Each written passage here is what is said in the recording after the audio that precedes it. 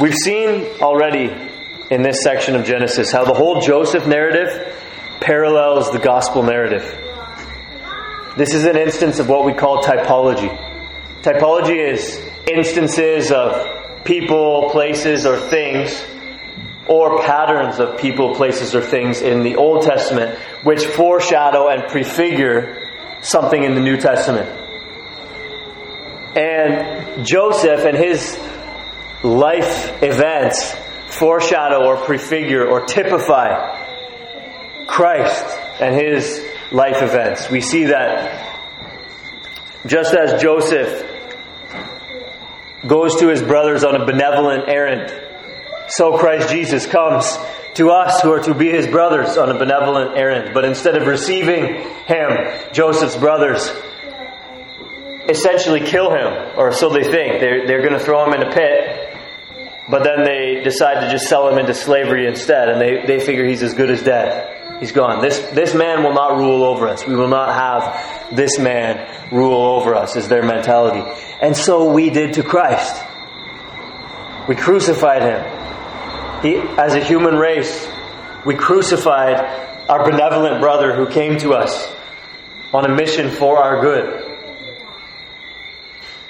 But as Joseph went down into Egypt, and then down into what he calls the pit here in Genesis 40 and verse 15.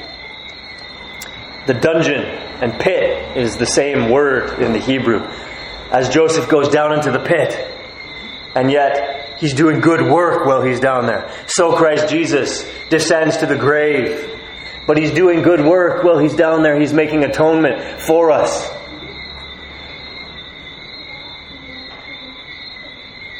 We see in this passage today Joseph's vindication, his resurrection, as it were. Though he wasn't actually dead, there was a sense in which he was as good as dead. He had descended down into the pit. His brothers had said, let's see what will become of his dreams. Let's see what will become of God's decree that he will rule and he will reign. Let's see what happens after we're through with him.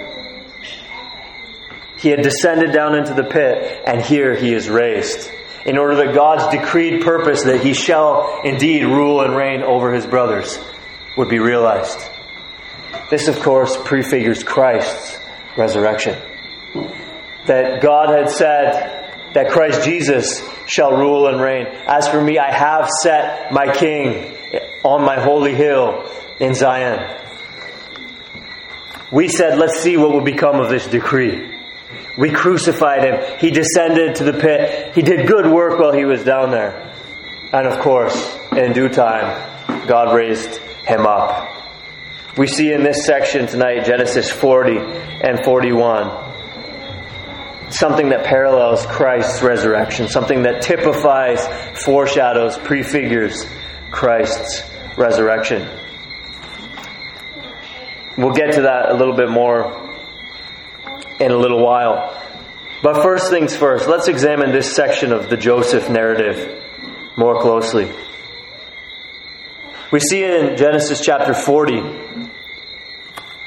Joseph interpreting the prisoner's dreams.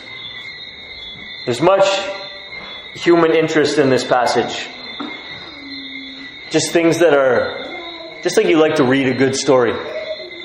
Whether in a newspaper or on Facebook or something gets shared around and you just like to read this is a good story. Joseph's here in prison. He's actually, it seems like he's still in Potiphar's house, which explains actually why he was raised to be in charge of the prison. Because in Genesis chapter 39 and verse 1, Potiphar is called the captain of the guard. And in Genesis chapter 40 and verse 3, we read that Joseph was put in custody in the house of the captain of the guard. That's Potiphar. Verse 4, the captain of the guard appointed Joseph to be with them. That is the cupbearer and the baker. So what's happened here? Maybe Potiphar has realized that his wife lied. Maybe he knows actually that his wife has a pattern of exaggerating and lying and stretching the truth, or whatever. Who knows what's happened here? But the point is, he still, to some extent, has Potiphar's favor, trust. Perhaps Potiphar was conflicted even about this decision. Maybe that's why he didn't kill him, but sent him to prison. Maybe he wasn't exactly sure. We don't know. We don't know these details, but it seems like he's actually in some kind of confinement in a different section of Potiphar's house. There wouldn't have been an institution known as a prison like what we would have in our day and age. And so it would be more like this is probably a section of Potiphar's house in which Joseph is confined. And he finds favor here, even still in Potiphar's eyes, such that he's basically put in charge of the prison. The cupbearer and the baker of the king commit an offense against their lord, the king of Egypt. Verse 1. We don't know exactly what happened, and it's actually not really important to the details of the story. The thing that's important is that these are high-ranking officials who are actually known to Pharaoh, who speak face-to-face with Pharaoh. That's the important detail in this story. And of course, they both have dreams. And you can just imagine the scene. They both have dreams. They know it can't be a coincidence because they both had very similar dreams the same night. There must have been some kind of impression made upon them by their dreams that they actually talked to one another in the morning. And imagine after having this dream which impressed you so vividly, you wake up and you talk to the person beside you in prison and you find that they had a similar dream. Now there's no way you can think it's a coincidence or indigestion from something you ate a little bit too late at night. You know that there's meaning to this, and yet you can't ascertain the meaning. This is what happens. Joseph enters in on this scene, says, "Tell me your dreams." So of course the chief cupbearer tells his dream. The interpretation of it is in 3 days you're going to be restored to your post. You can imagine the baker sitting by, listening. Yeah, this is great. Okay, good. There must be a good thing coming for me too. And so he tells his dream. But in his dream, the birds are eating out of the basket on his head. And this means that in 3 days the birds will be eating his flesh from him. His head will be lifted up from him, it says. He will be decapitated. And then it says he'll be hung on a tree. And some people think, well, that means he can't have been decapitated. But Lamentations chapter 5 and verse 12, for example, talks about hanging up princes by their hands in war. And so it seems that what happened here was that the baker was decapitated and hung up by his hands. As a lesson, presumably, don't mess with Pharaoh. And so, sure enough, these things come to pass. Joseph had one simple request for the cupbearer. Please remember me to Pharaoh. When things go well for you, remember me. Yet, we read in verse 23, the chief cupbearer did not remember Joseph, but forgot him. We see a couple of things in this passage that are noteworthy. We see Joseph's attitude in looking out for the well-being of others, even though he himself was in a hard situation. He obviously, Maddox, sit down. He obviously was not having a pity party. He obviously wasn't embracing a victim mentality. He was concerned about the others. He goes in and says, "What's troubling you? Tell me your dreams." He has an outward focus. He's concerned about serving others and caring for others, even though he himself is in a difficult situation. This is commendable. This is admirable. This is praiseworthy. We see when the chief cupbearer forgets him, 2 whole years go by. But we read nothing of Joseph complaining, murmuring. We read nothing of Joseph adopting a victim mentality here in this section either. Apparently he just keeps doing his work, being faithful. Again, this is commendable. But this is not the primary reason why this section of Scripture is included. Its primary reason is simply that it sets up the next section. which is why we're covering 2 chapters at once. Remember, the chapter and verse divisions are not part of the original manuscripts. They came much later. So this is all really one narrative. And the section about the cupbearer and the baker, though they certainly do show us something of Joseph's good character, which is worthy of emulation, that's not the main reason why it's in this text. It's there to set up the later encounter with Pharaoh. You imagine if this section with the cupbearer and baker wasn't there. Pharaoh has a dream. And all of a sudden Joseph is called from the prison to go speak to Pharaoh. Imagine if you just read that. You'd think, well, that's really far-fetched. How did that happen? What happened there? This provides context for us to understand. Joseph had interpreted, with God's help, the dreams of the cupbearer and the baker, such that when Pharaoh has a dream 2 years later, the cupbearer, that's the connection to Joseph. The cupbearer mentions Joseph's name to Pharaoh then. He says, I remember my offenses today. Chapter 41 and verse 9. And he mentions Joseph to Pharaoh. Pharaoh calls Joseph to himself. And Joseph goes.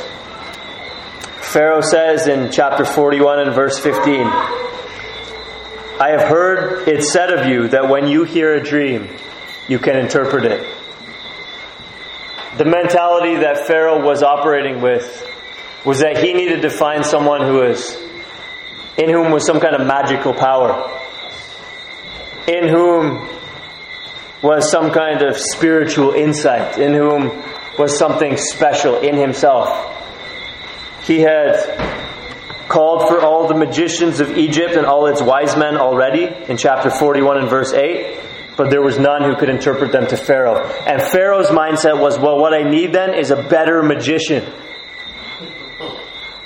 And so he calls Joseph and says, I have heard it said of you that when you hear a dream, you can interpret it. But Joseph quickly shifts the thinking of Pharaoh away from himself to God. He says, it's not in me. God will give Pharaoh a favorable answer. Chapter 41 and verse 16. Again, one thing we see in this passage is the power of the true and living God over the power of the magicians and the wise men, and by extension, the gods of Egypt. And this, of course, will be developed in the Exodus narrative as God goes head-to-head in confrontation with the gods of Egypt. But this idea is introduced to us here in seed form. None of the magicians operating within the pagan religious system of Egypt can interpret Pharaoh's dream for him, which means none of the gods of Egypt can grant insight to these guys to open up the meaning of Pharaoh's dreams to him, but the God of Israel can. The God of Abraham, Isaac, and Jacob can. And yet even that's not the main idea of this passage. Pharaoh tells Joseph his dreams. And Joseph, with God's help, interprets them to Pharaoh. And then presumably, with the wisdom endowed to him by God, with God's mandate, with God's prompting, Joseph proceeds not only to interpret the dreams, but to advise Pharaoh. Here's a prisoner advising who is the most powerful man in the world at this time, Pharaoh, king of Egypt. This is what the dreams mean. 7 good years are coming, and then 7 bad years. This is what you should do. He proposes a plan that's eminently, manifestly wise. Store up during the good years, in order that there may be rations to get us through the bad years. Let someone be put in charge of this to manage this. You couldn't possibly think that Joseph is trying to put himself forward here. That would be ludicrous. It would be the furthest thing from Joseph's mind, I'm sure. that when he suggests let somebody be in charge of all this, that he's thinking, I hope Pharaoh picks me. Because remember, he's actually a prisoner. Yes, he's in charge of the prison, but that's a very small role compared to being in charge of Egypt. So when he says, basically appoint a vizier, which was a position just under Pharaoh. When he says appoint a vizier to oversee this, he's not really candidating for that role. He's not really trying to send a subtle message to Pharaoh. I wonder who you could pick. But someone should do it. That's not what he's doing. He's actually literally just serving, advising Pharaoh with the wisdom that God has given him. And presumably with the mandate of God to do such. But Pharaoh's response is very rational. This proposal pleased Pharaoh, verse 37, and all his servants. And Pharaoh said to his servants, can we find a man like this, in whom is the Spirit of God? Pharaoh's response is so rational. Who else would we put though? All the magicians and all the wise men of Egypt couldn't even tell me the dream. This man comes and tells me the dream and then gives wise advice about what we as a nation should do about all this. Can we find another man like this? In other words, and here's the thinking. In other words, and here's the thinking. This man ought not to return to the pit. This man ought not to remain in the pit. He doesn't deserve that. This man deserves to be raised up. This man deserves to be exalted. This man deserves to rule and reign. It is not fitting that he should be down there anymore. It's fitting that he should be up here. It became apparent to Pharaoh that there was no reason for Joseph to remain in the pit or in the dungeon any longer. And so Pharaoh raised him up. This teaches us that when God desires to raise up His servant to power, He does so in spite of obstacles in the way. In Joseph's case, think of how improbable it was that this man who entered Egypt as a slave in a Midianite caravan, how improbable it was that 13 years later he would be the vizier of Egypt, second in command to Pharaoh. How improbable it was. How improbable it was not only that a slave would rise to such power, but that a slave, after descending into prison, would rise to such power. Joseph had to be among the least likely in Egypt to rise to the position of vizier. How unlikely is it that anyone in this room would ever serve as the Prime Minister of Barbados? How much less likely that someone spending the night tonight in Dodds will one day serve as the Prime Minister of Egypt. And yet this is what happens. Remember Joseph's dreams. Way back at the beginning of the narrative, in Genesis chapter 37, Joseph had a dream. He says to his brothers, "Hear this dream that I have dreamed. Behold, we were binding sheaves in the field. And behold, my sheaf arose and stood upright. And behold, your sheaves gathered around it and bowed down to my sheaf." His brothers said to him, "Are you indeed to reign over us? Or are you indeed to rule over us?" Yes, He is indeed to reign and rule over you. It is by God's appointment. And no matter how unlikely it looks, as circumstances develop, when God has appointed one of His servants to rule and reign, then rule and reign they shall. This one to whom God gave dreams to this effect sees them fulfilled in due time, as He is raised from the pit to sit on the throne to rule and reign over his brothers and to dispense what is needful to them. It's by God's appointment. We see, of course, later in Scripture, another unlikely king. David, the youngest of his brothers. Samuel comes and sees all the older brothers. Is this all your sons? Yeah, this is all. Well, actually, there is one. He's still out in the field. Bring him, bring him. Yes. This is the one. A man after my own heart, says the Lord. Raised a shepherd boy to become a king. Raised according to the decree of God. When God intends to raise one of His servants to rule and to reign over His people, He does so in spite of any obstacles in the way. In David's case, the incumbent king wanted to kill him. Chased him around on many occasions with a whole army to kill him. But David trusted in this principle that when God has decreed that one of His servants will rule and reign, in due time He will rule and reign, because the arm of the Lord is not too short to accomplish that which He has purposed.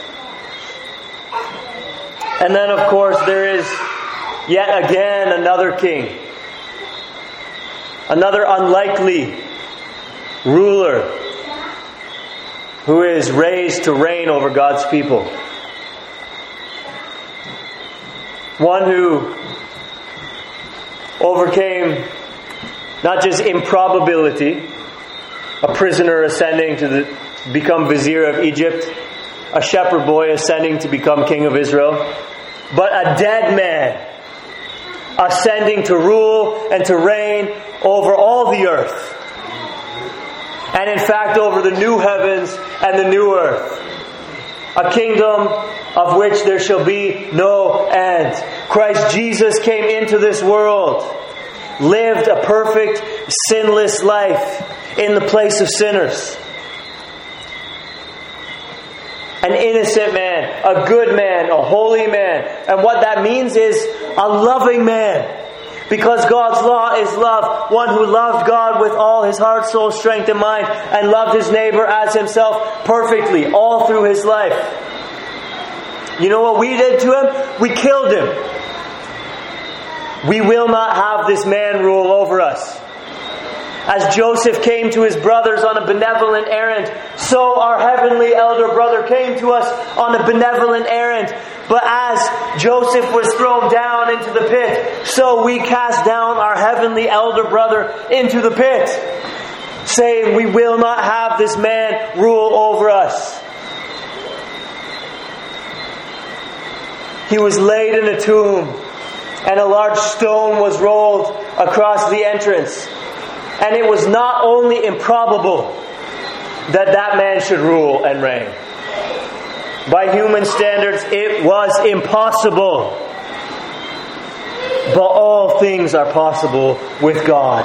And God had decreed long ago. In fact, in eternity past, the Lord said to my Lord, sit at my right hand until I make all of your enemies your footstool. I have set my king on my holy hill. The kings of the earth and the rulers gather themselves together against the Lord and against His anointed. But He who sits in the heavens laughs and holds them in derision. I have set my king in Zion. He will rule and reign.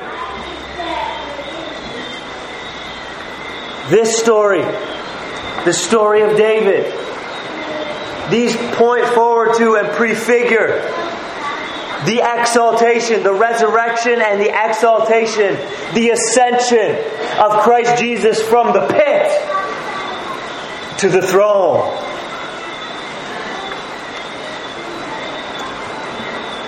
Jesus did good work while He was down there. He made an offering for sin which was not like the blood of bulls and goats. But He entered that heavenly holy place with His own blood. And after making an offering for sin once for all, after crying out on the cross, "It is finished." As that song says, death could not hold Him. The grave could not keep Him. As Pharaoh saw that there was no reason for Joseph to remain down there, he didn't belong down there anymore, he ought to be raised. So God looked upon His Son and said He should not be down there any longer. He needs to be raised. He needs to rule and reign. God raised Him up to rule and to reign over those brothers who had cast Him down in the first place. To dispense unto them what was needful for them. As Joseph was raised to do so unto his brothers, so Christ Jesus was raised to do so for us, His brethren.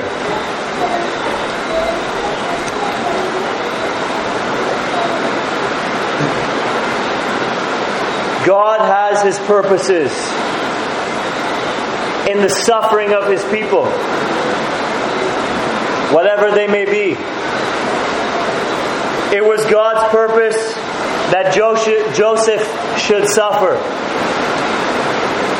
It was God's purpose that Jesus should suffer. But it was also God's purpose that Joseph in due time should be raised up and exalted. And it was God's purpose that in due time Jesus should be raised up and exalted. And as we saw earlier in the service, in fact, Christ has been raised, the first fruits of those who have fallen asleep in Him. Which means that not only was it God's purpose for Christ in due time to be raised, but it is God's purpose in due time for all of us who are trusting in Him to be raised. Which means that not only was He raised, and we will be raised, but because He was raised, we will be raised. It's because of His descension, His descent, and His ascension, that our descent ends in ascension also. We have been plunged into sin and misery in Adam. But because Christ has descended there, bearing in Himself the penalty that we deserve, because Christ has descended there, offering up to God what we ought to have in His perfect likeness, because Christ Jesus descended all the way to the grave to answer the demands of the law for sinners, all of the sinners who are down there will be raised in due time with Him. So God has His purposes for suffering, for Joseph's suffering, for Jesus' suffering, for our suffering. But as Christians, we have this assurance. In due time, God is able to raise up His people. He raised up Jesus Christ after 3 days. After all His work down there in the pit was done. When it was no longer needful for Him to be down there anymore. When it was time for Him to be at the Father's right hand, God raised Him up. And He raised Him up for us in order that in due time we also would be raised up. God purposed for Joseph to rise above his brothers. God purposed for Christ to rise above His brothers, to rule and reign over us at His right hand, to dispense unto us what is needful for us, as Joseph did to his brothers. God has purposed that in the same manner as Christ was raised, so shall you be. Christ has been raised, and He's gone to prepare a place for us, that where He is, that we may be also.